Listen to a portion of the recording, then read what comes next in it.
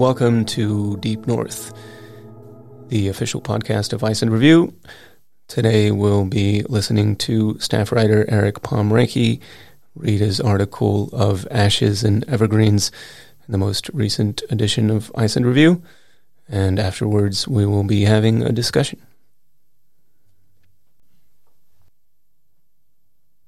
We come to the windswept, barren highland for solitude. To be alone, away from it all. The immense openness of Iceland's landscape is only rivaled by the silence that can be found here, punctuated by sharp winds and distant bird calls. But the ash and gravel that cover this subarctic desert hide a story. Out here, so far removed from people, we stand among the scars of human settlement. We come to nature to escape ourselves, but find instead a mirror. We are not so alone in this strange and empty place. This, too, is man-made. A new footbridge spanning the Thjórsá River in South Iceland opened in 2021. This was celebrated by hikers eager to further explore this scenic region of Iceland. But it also inspired a different kind of celebration. It was the first major construction project in a millennium to be built with timber sourced exclusively from Iceland. Last year also saw several other milestones in Icelandic forestry, with a Sitka spruce near Kirkjubæjarklaustur, South Iceland, reaching 30 meters, a post-Ice Age first, and forest coverage finally surpassing 2% of Iceland's total land area. Admittedly, this figure includes shrublands as well, but in 1990, forest coverage only accounted for 7,000 hectares. The figure now stands around 45,000 hectares, more than a five-fold increase over the course of just 30 years. And where just decades ago only a handful of sites were considered viable for forestry, Icelandic forests are growing in places once considered beyond the pale of the habitable world. Icelandic forestry is no longer the oxymoron it once was. But as it grows in importance as well as size, so also grow disagreements about its future and methods. At the center of this debate is the coming merger, or rather reunion, the once united agencies were split apart in 1914, of the Icelandic Forest Service and the Soil Conservation Service, which has thrown some of these disagreements into sharper relief, including the use of non-native species and the role of the carbon credit market in Icelandic forestry. No matter their differences, everyone who participates in the afforestation effort's goal is simple: to reclaim a part of the original landscape. One of Iceland's greatest successes in the field is Hekla Forest, or Heklaskógur, nestled in the once lush Thjórsárvöllur Valley. It is generally agreed that prior to human settlement, some 20 to 40% of Iceland was forested. The Book of Settlements states that, quote, "there were forests everywhere between the mountains and the shore."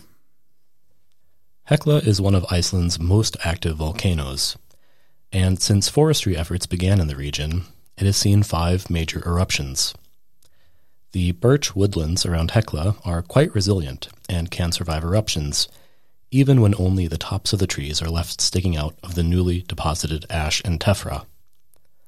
This is important because other vegetation, such as grass and low-lying shrubs, do not survive eruptions.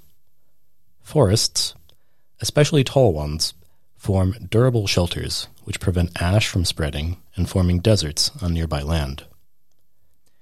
Experience has shown that Hekla eruptions regularly deposit half-meter-thick ash layers up to 10 kilometers from the volcano. With the next eruption of Hekla only a question of when, not if, the Hekla Forest is also an important investment in the future of this region of Iceland. By the turn of the century, forests in this region of Iceland had been reduced to a few isolated patches along Thjórsárvöllur Valley and Búrfell Mountain, explains Hrein Óskarsson, former director of the Hekla Forest Project. But thanks to afforestation efforts, the region is now one of Iceland's largest wooded areas, extending up Hekla and the surrounding slopes to an elevation of 600 meters. For the previous generation of Icelandic foresters, elevations above 200 meters were considered the limit. Some of the methods that have enabled this success, Jane says, are the use of soil-stabilizing plants like lime grass and lupine, and the use of fertilizers. Chemical fertilizers often suffice, but in particularly troublesome areas, bone meal is used, an effective slow-release fertilizer. Thanks to these methods, the birch forests of this region have now expanded more than any other Icelandic woodland in recent years. When the Soil Conservation Service acquired Gunnarsholt Farm in 1926, it and many surrounding farms had been abandoned to the encroaching sand drifts. Centuries of sheep grazing and soil erosion had left swathes of once productive farmland in South Iceland little more than a desert. Gunnarsholt became something like a living laboratory for soil conservation work in Iceland, ultimately becoming the headquarters of the Soil Conservation Service.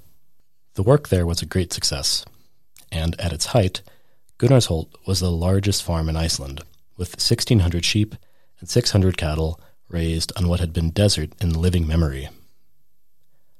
During this time, the Forest Service protected the remnants of birch woodland and experimented with new tree species, but did not work on the afforestation of eroded land.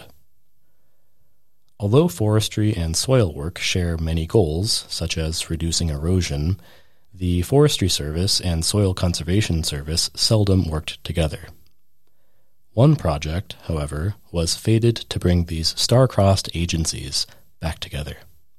It was due to the Soil Conservation Service's success in the region that in 2007 a contract was signed between the Forest Service, the Soil Conservation Service, and the state to finance a project that would become the Hekla Forest. A century after forestry and soil conservation efforts began at Gunnarsholt, 90,000 hectares of wood and shrubland now grow around the volcano Hekla. Small teams, both volunteers and workers, work tirelessly to repair the damage done by humans here. One individual can plant several thousand saplings in a day, with a small team armed with nothing but an ATV and some fertilizer, planting tens of thousands of trees in a day. The work is difficult, often done in the wind and rain, and the mechanical rhythm can take a toll on one's back.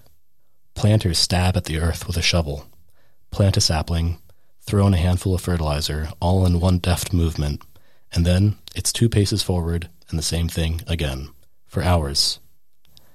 The hard work means that the teams working in Hekla Forest have to take frequent breaks, often working for 3 days straight and then resting for 2. But during the bright, clear summer nights of June, some teams have been known to work all day, challenging each other to surpass their records. In addition to being an inspiring success story, the wooded lands known collectively as Hekla Forest are also providing a model for other forestry projects in Iceland, due to the use of native species and close cooperation between agencies, municipalities, and private landowners. Of the 1,000 square kilometers to the north, west, and south of Hekla, up to 600 kilometers will be covered by native birch and willow forests in the next 50 years. The area comprising these forests represents approximately 1% of Iceland's total land area. Afforestation is a term used for forestry in regions that have not previously supported woodland. Reforestation refers to replacing woodland that has been lost in the recent past. Afforestation is particularly difficult as these regions often have sparse, nutrient-poor soil. Although Iceland once supported extensive forest, it has been deforested for so long that forestry efforts are considered a form of afforestation.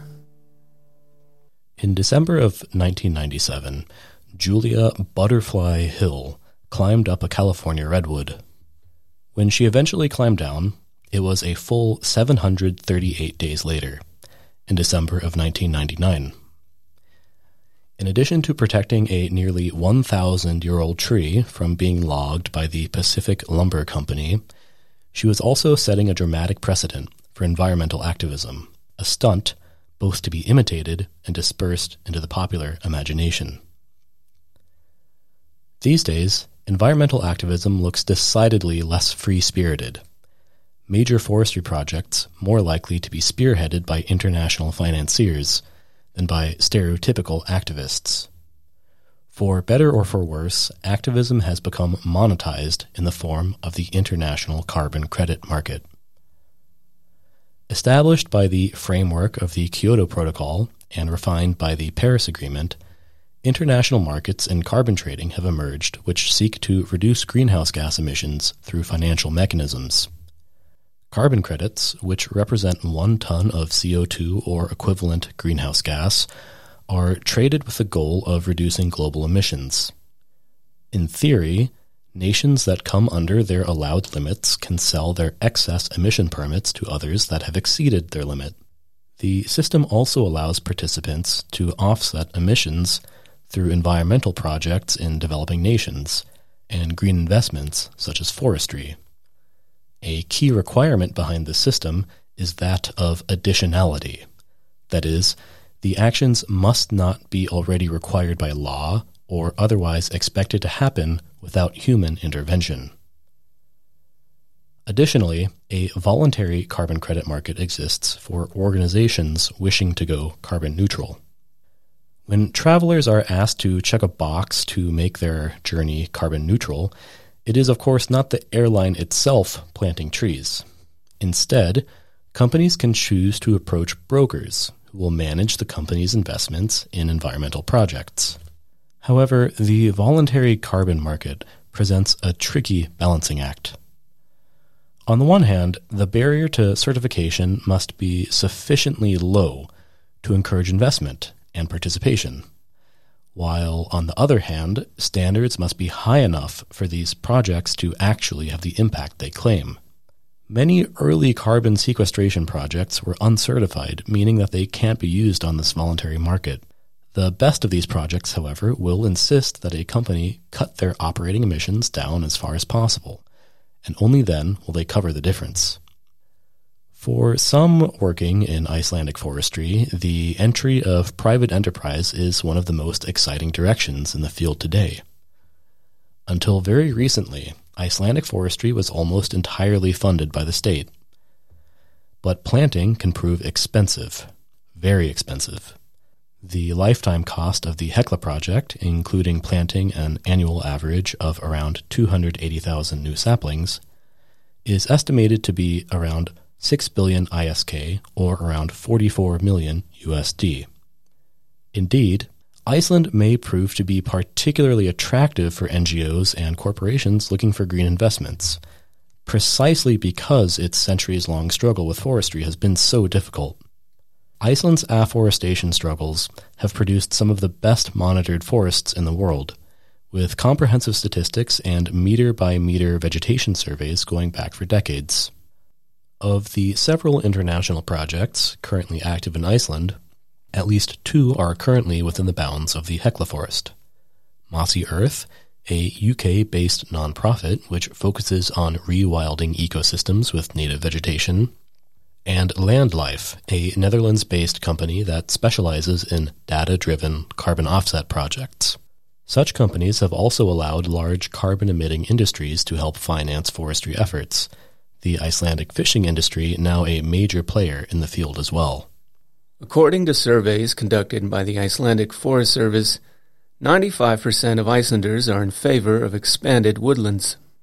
But there are critics of this style of environmentalism, those who doubt that the climate crisis will be solved by market mechanisms. Critics, such as former Assistant Director of the Soil Conservation Service, Andres Arnolds, states that at best these projects may delay more meaningful environmental action, and at worst may not actually offset carbon as claimed. Very often, these carbon offsets can be a kind of modern indulgence.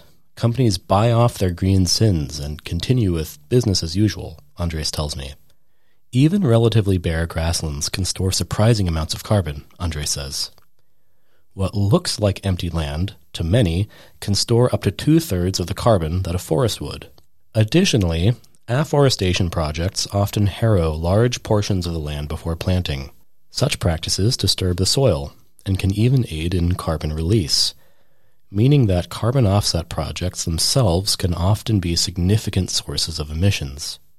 To be able to plant at scale, many carbon offset projects are also monocultures, which isn't ideal from an ecological perspective, Andres explains. Icelandic forestry has for a long time focused simply on planting trees. But a forest is also an ecosystem with everything that lives in it. It's not simply a collection of trees, he says, but that's what they're planting. Trees, not forests. Planting can be difficult, and historically, the most effective method for large-scale planting has been monoculture plantations. Over time, however, Icelandic foresters have switched to a method that prefers small monocultures of different species clustered together, such that 1 hectare might have several different monocultures. This, in theory, combines the efficiency of large-scale planting with a more diverse landscape. And then there's the fact that the native Icelandic forest, overwhelmingly composed of birch, is a monoculture as well. When we think of biodiversity, our mind often drifts to the tropical rainforest and image of multicolored flowers, vibrant bird life, and dense verdant forests. This is, of course, an image that Iceland will never totally live up to, but nevertheless, Iceland has its own native biodiversity that's worth protecting. For Andres Arnolds, the Hekla Forest is one of the best models we have. It's just a classic example of what we can achieve in Iceland, he tells me. So many local people have gotten involved in planting, and we've restored so much diversity in the Hekla region in the last years. A mature tree can absorb some 22 kilos of CO2 annually, the approximate equivalent of 180 kilometers, 112 miles, driven in an average passenger vehicle. The use of birch in Hekla Forest isn't just a political statement. As a native species, it's well suited to the local conditions. Birch is a pioneer species, says Hrein. Such pioneer species are often the first species to colonize an ecosystem after a disruptive event, like a volcanic eruption or forest fire. Birch also produces many seeds at a young age, he says, meaning that it can spread very quickly under the right conditions.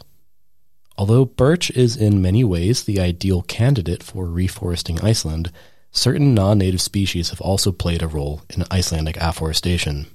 Lodgepole pine, for instance, can tolerate nutrient-poor soils, meaning that it can be used in areas that would otherwise remain empty. Likewise, the aforementioned lupine was intentionally introduced from Alaska to the Icelandic landscape for its nitrogen-fixing properties. Now blanketing many hillsides, it is considered by some to be an invasive species. Hrein Óskarsson, however, is quick to tell me that the Hekla Forest has not prohibited the use of non-native species. What the Hekla Forest project has done is to encourage the use of native species, but it's a diverse area.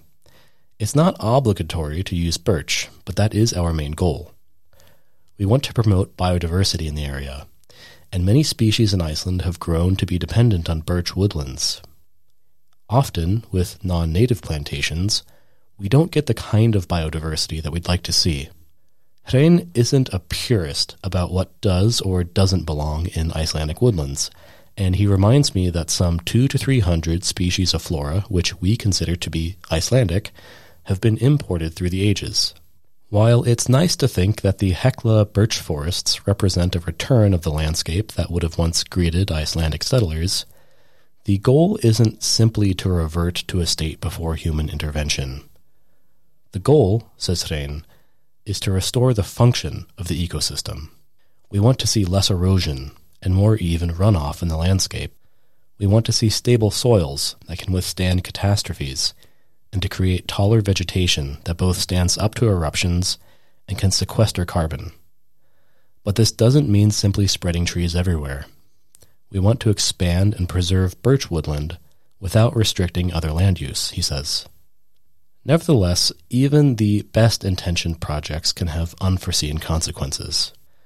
The Icelandic landscape has been barren for so long that forests, even native ones, can cause disruptions to established habitats.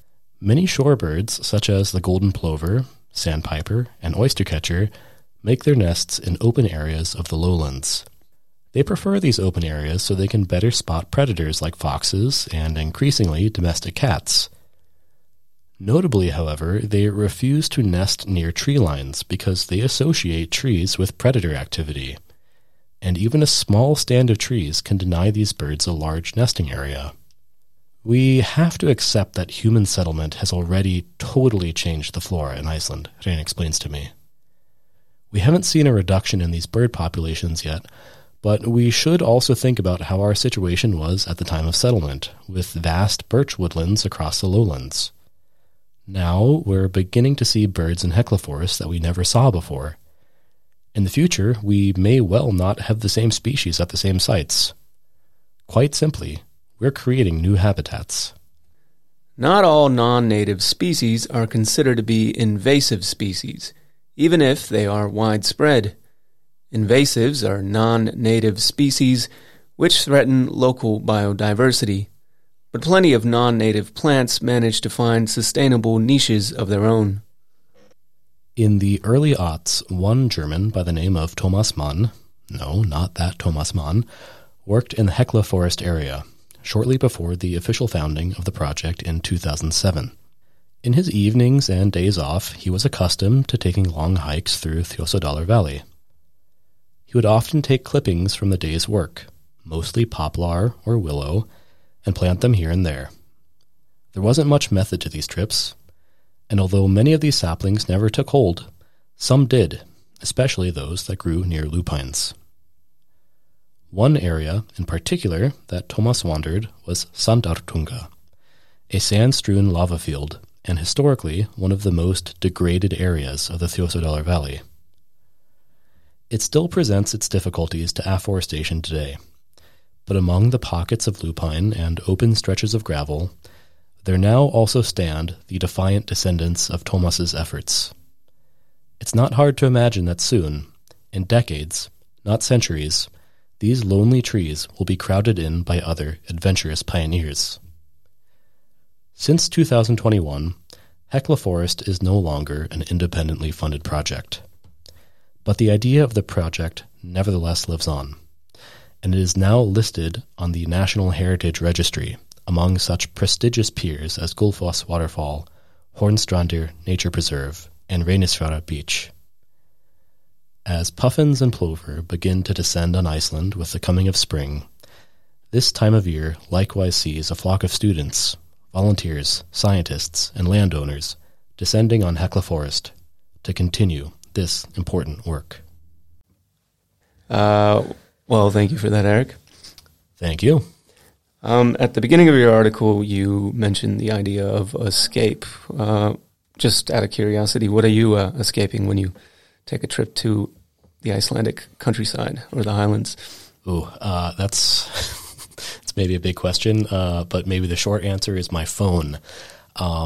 It's really just refreshing to just be out in this wide open landscape and, just be among these sounds and the wind and the birds and to be completely away from this little digital trap that always has you in its hold. Yeah, I remember our colleague Golle, who's also our photographer. He wrote an article about Hotstrandir, which you reference in the piece, and he mentioned in that article from last summer, I believe, getting on to I think a ferry or a boat to get to his destination in Hotstrandir and having to turn off his phone. And I remember experiencing that vicariously quite strongly. The notion of just shutting off your device is almost quite frightening. Yeah, there are really very few places, even in the Icelandic highland now, that you're just kind of totally disconnected. And, specifically in this area, Þjórsárvöllur, there are towns out there, there's settlements. You're not kind of totally away from it in that way that you are maybe like in Hornstrandir, but,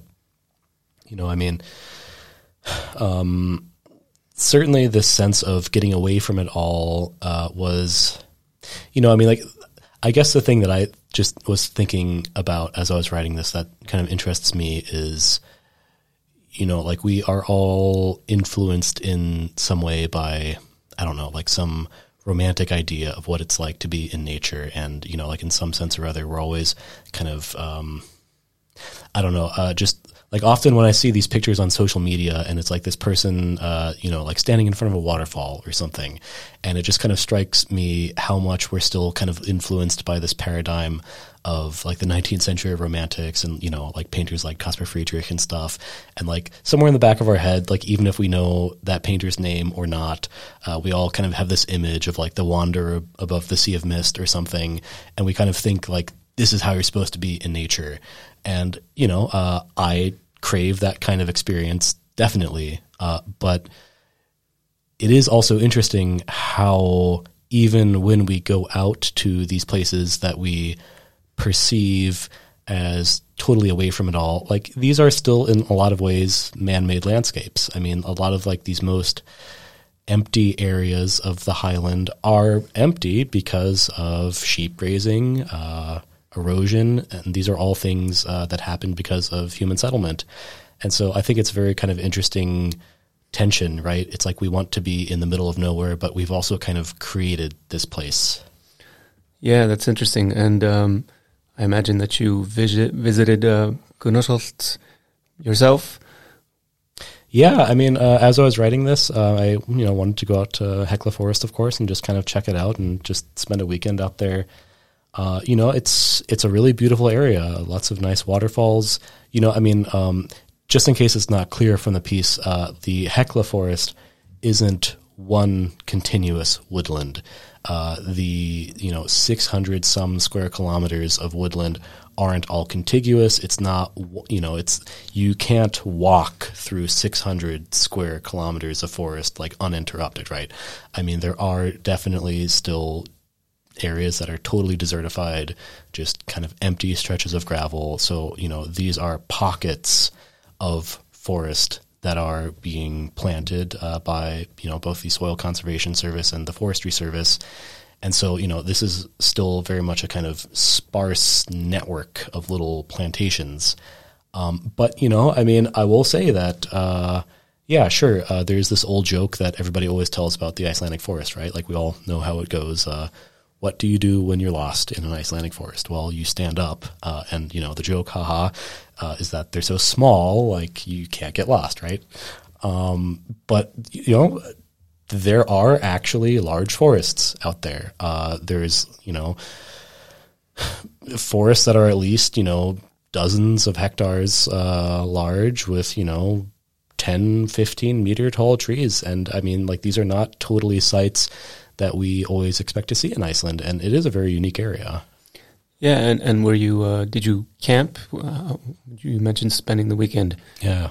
So you were in a tent in the forest? Yeah, there's a nice little campground out in this area that I mentioned, Sandortunga. And how long is the drive, say, from Selfoss, for example? Oh, from Selfoss? Oh, from there it's pretty close. I mean, maybe just 30, 45 minutes, I think. Yeah. You know, so from the capital area, I mean, you can definitely do it as a day trip. I mean, it's maybe 2 hours or so to get to some of these places. And it's mainly birchwood and some lupine? Yeah, I mean, so lupine, of course, isn't a tree as such, but, you know, it was one of these species that was introduced, you know, so it kind of prevents erosion. It kind of puts its roots down and it stops all the dust and gravel from blowing around. So, you know, it is a somewhat controversial species here, but yes, there is a lot of lupine out there. The main trees are lodgepole pine, Sitka spruce, and of course the native birch. Yeah, and as you mentioned in your piece, forests cover some 2% of Iceland's territory, and that's a five-fold increase over the past 30 years. That's quite astounding, that figure. Yeah, I mean, it is happening pretty quickly, actually. And, you know, I mean, this 2% mark is, of course, to some extent a little arbitrary. It's a thing that, you know, we humans have decided to measure. And, you know, I mean, it's not really telling something about nature, if that makes sense. It's just this little landmark that we've kind of decided to celebrate. this maybe isn't totally related, but I think just in general, something that really surprised me in writing this is how, I don't want to use the word controversial because it sounds a little bit dramatic, but there are very different opinions on how Icelanders should proceed with forests. And there are some people who are very passionately of the opinion that we actually have enough, and we actually don't need more. And this argument, will take both a kind of ecological angle, which is that, a lot of these trees that are being planted are non-native. So, for instance, Sitka spruce and lodgepole pine, both of those come from North America. And then, there's also this more kind of aesthetic argument, which is that the Icelandic landscape in its openness and emptiness is unique. And maybe we don't need to just kind of impulsively plant trees. And maybe there's something special about this kind of open, empty landscape that's worth preserving. The kind of sub-argument to that stance, though, which I'm maybe a little bit less sympathetic to, is then economic, because a lot of people will say that the tourists come here precisely for this unique landscape, and if Iceland turns into just any other country, say like Sweden or Finland, what's the point? For me, that's not the best way to think of it. I think that the ecology and the biology need to come first. I'm sure people will find the landscape beautiful no matter what and choose to visit with or without the trees. But, in my opinion, there are considerations that should be thought of first. Yeah. And is there any sense of how great an area forest covered in Iceland during the time of the settlement? Well, yeah, there's this kind of famous quote that's always cited from Landnámabók, or the Book of Settlements. And it's this little bit that everywhere between the mountains and shore was coated in trees. And, very often you you can't really take these historical documents without a grain of salt. But, for what it's worth, a lot of scientists do agree that that's a pretty good estimate of what the country would have looked like before settlement. It's maybe also a little bit interesting to just point out that that in itself is not totally unique to Iceland, and that's because birch is this kind of pioneer species. And so, even just all of Europe after the Ice Age would have looked basically like Iceland did at the time of settlement, because there's this very kind of natural progression to how forests evolve over time. And so, about 10,000 years ago or so, after Europe was covered by glaciers and they started receding, Europe would have basically looked like an Icelandic forest, because birch is pretty much always the first thing to move in, just because of the special features that it has. It can kind of tolerate a little bit colder climates, like less nutrient-rich soils. To me, it was kind of just a little bit interesting to think about how the way that these Icelandic birch forests look like. That would have been, pretty much just from Spain to Russia. Up until pretty recently, like in the grand scheme of things, actually. That's also maybe kind of interesting to tie Iceland into like a bigger development, because I think that sometimes there's this temptation to see everything here as like totally unique. But that is kind of also just the natural development of forests. In Northern Europe, at least, birch tends to always be the first thing that settles. You also mentioned the activist in California, Julia Butterfly Hill, in your article. Is that seems to me a particularly potent form of nominative determinism. When someone named Butterfly Hill climbs up onto a hill, essentially, to protect a redwood. And she stayed there for 2 years? 2 years. Yeah, I think that this is nominal determinism. Yes. I'm tripping over my tongue. It's a Monday. Yeah, I think that that really qualifies to be a legend in the strict sense of the word, because it's this story that is so powerful that we kind of forget the details of the original, but it just kind of becomes this image that like lingers with us and kind of structures how we think about environmental activism. Because whether or not we remember her name, I think that we all have this image of an environmental activist climbing up a tree and refusing to leave. This is definitely less intellectual, but I have just been rewatching some Arrested Development here and there, and there's a pretty funny episode that, basically is about this, like this guy is just up in a tree and he won't leave.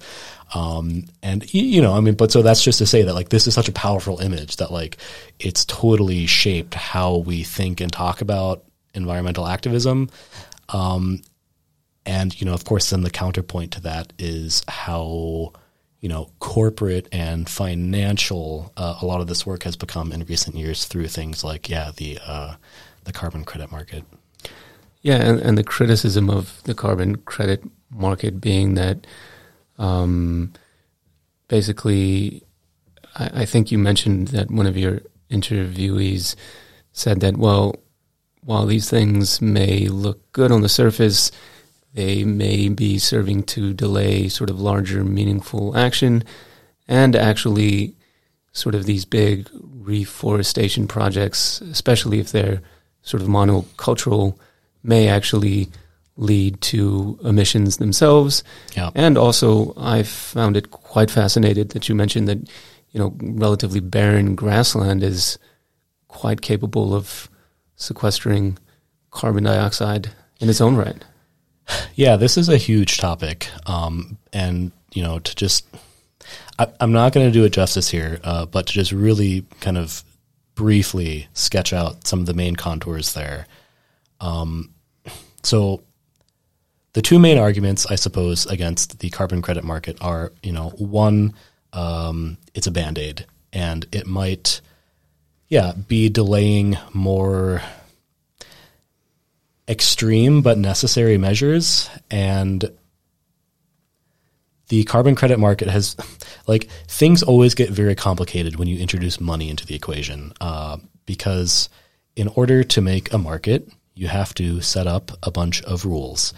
And because people are economic actors and they will act in their own self-interest to, maximize their outcome, you always get outcomes that are very hard to predict from the rules that you set up in the beginning. And so there are a lot of weird contradictions that come out of the carbon credit market sometimes.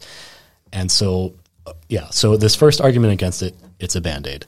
The second argument is maybe that it quite simply doesn't have the impact that it's claiming to have. And, so there are a lot of weird contradictions that happen with this kind of thing because, like I was saying, it's very hard to predict the outcome of a complicated system. And so this example doesn't specifically come from Iceland, but, there are some reports, for instance, so maybe there's a green investment fund and companies approach them to kind of clean up their carbon profile. And maybe one of the things that this fund does is let's say a rainforest in Borneo, there's a native community there. And, maybe this carbon fund will basically tell the native community, hey, you live next to a bunch of relatively pristine woodland. We'll just pay you, say, $50 a hectare to just not cut it down. But then at the same time, this community might also get $80 to plant 1 hectare of new carbon, or rather new carbon sequestering forest. And so, what's going to happen? Well, they might cut down the pristine rainforest to plant basically not a forest, but a tree plantation, right? I mean, I think that we've all been driving along and we kind of see these forests that look a little bit uncanny because they're all evenly spaced, perfectly this little grid of like 2 meter, 2 meter, 2 meter. There's a tree, and like it doesn't look like a forest because it isn't. Like it doesn't have this natural undergrowth. It doesn't have these kind of natural layers that a forest develops as it grows. You know, it is a plantation of trees. It's not a forest. Okay, so it's not always like that though, right? I mean, like that's a kind of extreme example, but to take an Icelandic example, you know, I mean, sometimes what happens though when you have to plant at scale is, you harrow large portions of land, which is, you know, like you basically drag a tractor with a harrow, which kind of tills the earth and kind of just, you know, I'm like you need to do this in order to plant sometimes to kind of just turn the soil over. Mm-hmm. But what can happen is that, yes, like a lot of this seemingly empty grassland, it is actually doing something, and it's storing carbon. And churning up the land like this actually does release a lot of carbon. And when these tree planting projects kind of take place on this industrial scale, you know, like you're using tractors, you're using maybe backhoes and other large machinery and stuff, and it kind of becomes a construction project itself. And there's a surprising amount of carbon emissions that can actually happen in the planting itself. And so, you know, sure, you're planting some trees, but the kind of break-even point is maybe actually a lot further into the future than a lot of people might like to admit, because there's a lot of carbon created during this process. You know, I mean, it's also worth mentioning that forests aren't perfect at carbon capture. I mean, trees die and then they release carbon. Just briefly, one of the best ways to actually capture carbon is to just restore wetlands. And historically in Iceland, what the Soil Conservation Service wanted people to do was to drain lowland areas to make it more suitable for farming. And so this is why when you drive around the countryside, like very often in farms, you'll see these like long, narrow ditches that are for drainage. And for areas that are actually in agricultural use, this is still useful to drain those areas so that way it can actually be farmable.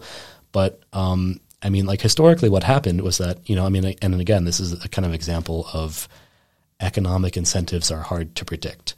And so they paid farmers to dig these drainage ditches. And so what happens then is people dig more ditches than they actually need because they're getting paid by the government to do this.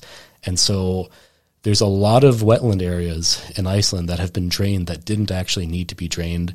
And peat and turf are amazing at capturing carbon. And, you know, like whenever grass or moss or just any vegetation dies, it just falls into the swamp and it just stays there. And this is why things like peat are such amazing fuel sources, because they're just super compact forms of carbon. And so, you know, that's a really long-winded answer, but it's a really complicated topic. And this whole carbon market stuff, it's not always clear what exactly it's doing. And a lot of people might say that it's not quite the silver bullet that it is. You know, however, then to play devil's advocate, the problem, right, is that, okay, if this doesn't work, then we have to come up with another solution. And whenever we kind of try to marry money and nature, it's always going to be messy. And, you know, I think that the proponents of the carbon credit market system would say, you know, okay, so what's the alternative? Like, if we can't plant trees in this way, then you have to come up with the next solution. And that next solution hasn't been invented yet. Yeah. And speaking of the drainage ditches, the Icelandic government has been, what would you say? They've been, I guess, reconverting them, shoveling massive amounts of dirt back into the ditches to restore the wetlands. I'm not aware of any like state action in that field. But yeah, maybe you know more about it than I do right now. Okay, yeah, well, I think there was some initiative on behalf of the government which came under some criticism, in which they were basically paying people to dig dirt back into the ditches to restore the wetlands. Yeah. So yeah, I mean that speaks to the unforeseen consequences of economic initiatives, like you Yeah, mentioned? it's just always this paradox. I mean, my favorite example of this that I always will mention to anybody. Are we going to the Soviet Union? No, this is about snakes. Okay.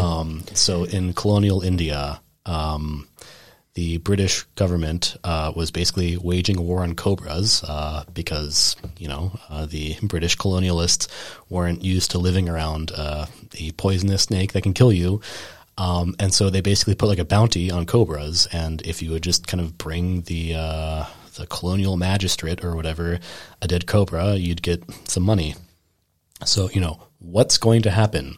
Well, people start breeding cobras. Yeah, it was, I think one of my favorite examples of this is, I think in the early days of the Soviet Union, the Communist Party would, I think they offered to pay workers for nails manufactured, and actually offered to pay by weight. So I think someone made basically one 1-ton nail. Yeah, so that's great. Just kind of roughly shape one huge chunk of iron. It's a less work and more money. I have a final question for you, since you've been digging into Icelandic forest. Do you know where soil comes from? Dirt, earth. Well, just hundreds of years of plants living and dying and worms eating them, and just, this is,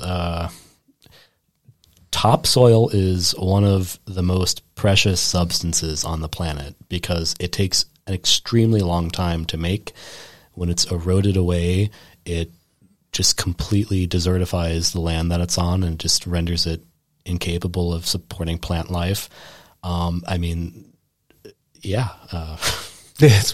So also a significant component is the erosion of rocks. Yes.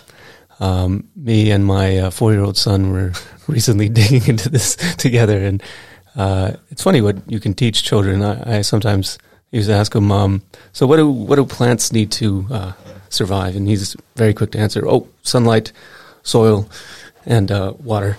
And then we went into and I was like, where does soil come from? It's the erosion of rocks and the cumulative death of plants over many, many years. It's a long time. Yeah. If I can just quickly insert one final fun fact, just because this is the kind of thing that I live for. Yeah. And I love etymologies and word histories.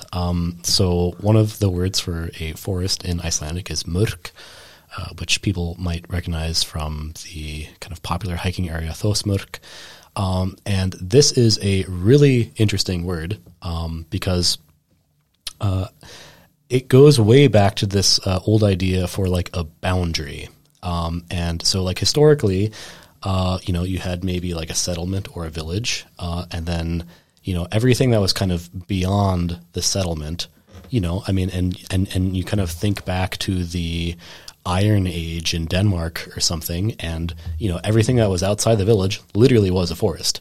And so mörk was both the actual forest, like the trees, but it was also just anything outside of your town in a very general sense.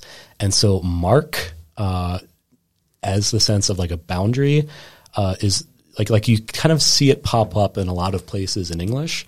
For instance, there is a term for territory, a march, which would have been on the kind of periphery of an area. So this is also where the word Denmark comes from. This is the mark that the Danes live in, because from the perspective of the Holy Roman Empire, they were on the edges of civilization, right? So it's the Dane mark. Also just the term landmark. Like a landmark is something that kind of divides two areas from each other. And even the kind of older English sense of the word mark, to notice, it's basically to divide two things. It's to kind of make a distinction between two things. So, I mean, this usage isn't really quite contemporary anymore, but, we used to say things in English like mark me, and we still say things like mark my words. And that actually is, going way, way back to this very old idea of a mark is a divide between two things, and the other end of that divide is the forest. And I think that's kind of an interesting idea, that like the forest is always this thing that's outside the town. That's fascinating. Yeah, I was also thinking while you were reading and speaking of sort of nominal determinism, the many Icelandic names that are based on trees. So you have birch, birkir. You have usp, which is that ash in English? I believe it's just aspen. Right? Aspen, yeah. Usp is a female name in Icelandic traditionally. Yeah. And reynir, of course. Yeah. So I don't know if there are many cultures who name their people after trees, but Iceland is one of them. Well, I mean, it's also worth, for all the mythology nerds out there, I mean, of course, trees were very much a part of Norse cosmology. I mean, not just Yggdrasil, but, in the kind of, like in Voluspa, and like there's this telling of the end of the world, and then this new world is created, and the two new humans, I'm completely blanking on their names right now, but they are named after trees. Yeah. So like there's this very kind of old idea between trees and people. And, I mean, I think like maybe also to kind of wrap things up a little bit, it did kind of strike me, yes, in like how controversial in a way that forestry practices in Iceland. But, from my completely non-scientific perspective, there is just something deeply human about wanting to be in a forest. I think that there's just something very universal about that. I think that there's just something that really kind of speaks to us about like being in this living environment where we're kind of, like we're protected, we're sheltered, we're also away from it all. It's peaceful. Like to me, that's something that everywhere on Earth needs. And I think that, there's really something about forest that kind of speaks to us. Yeah, on that note, I think we'll conclude our discussion. Thank you very much for some very interesting insights. Thank you for listening. Deep North is the official podcast of Iceland Review, the oldest continuously running English language publication on Iceland, covering community, nature, and culture. If you enjoyed listening, please consider subscribing to Iceland Review at our website.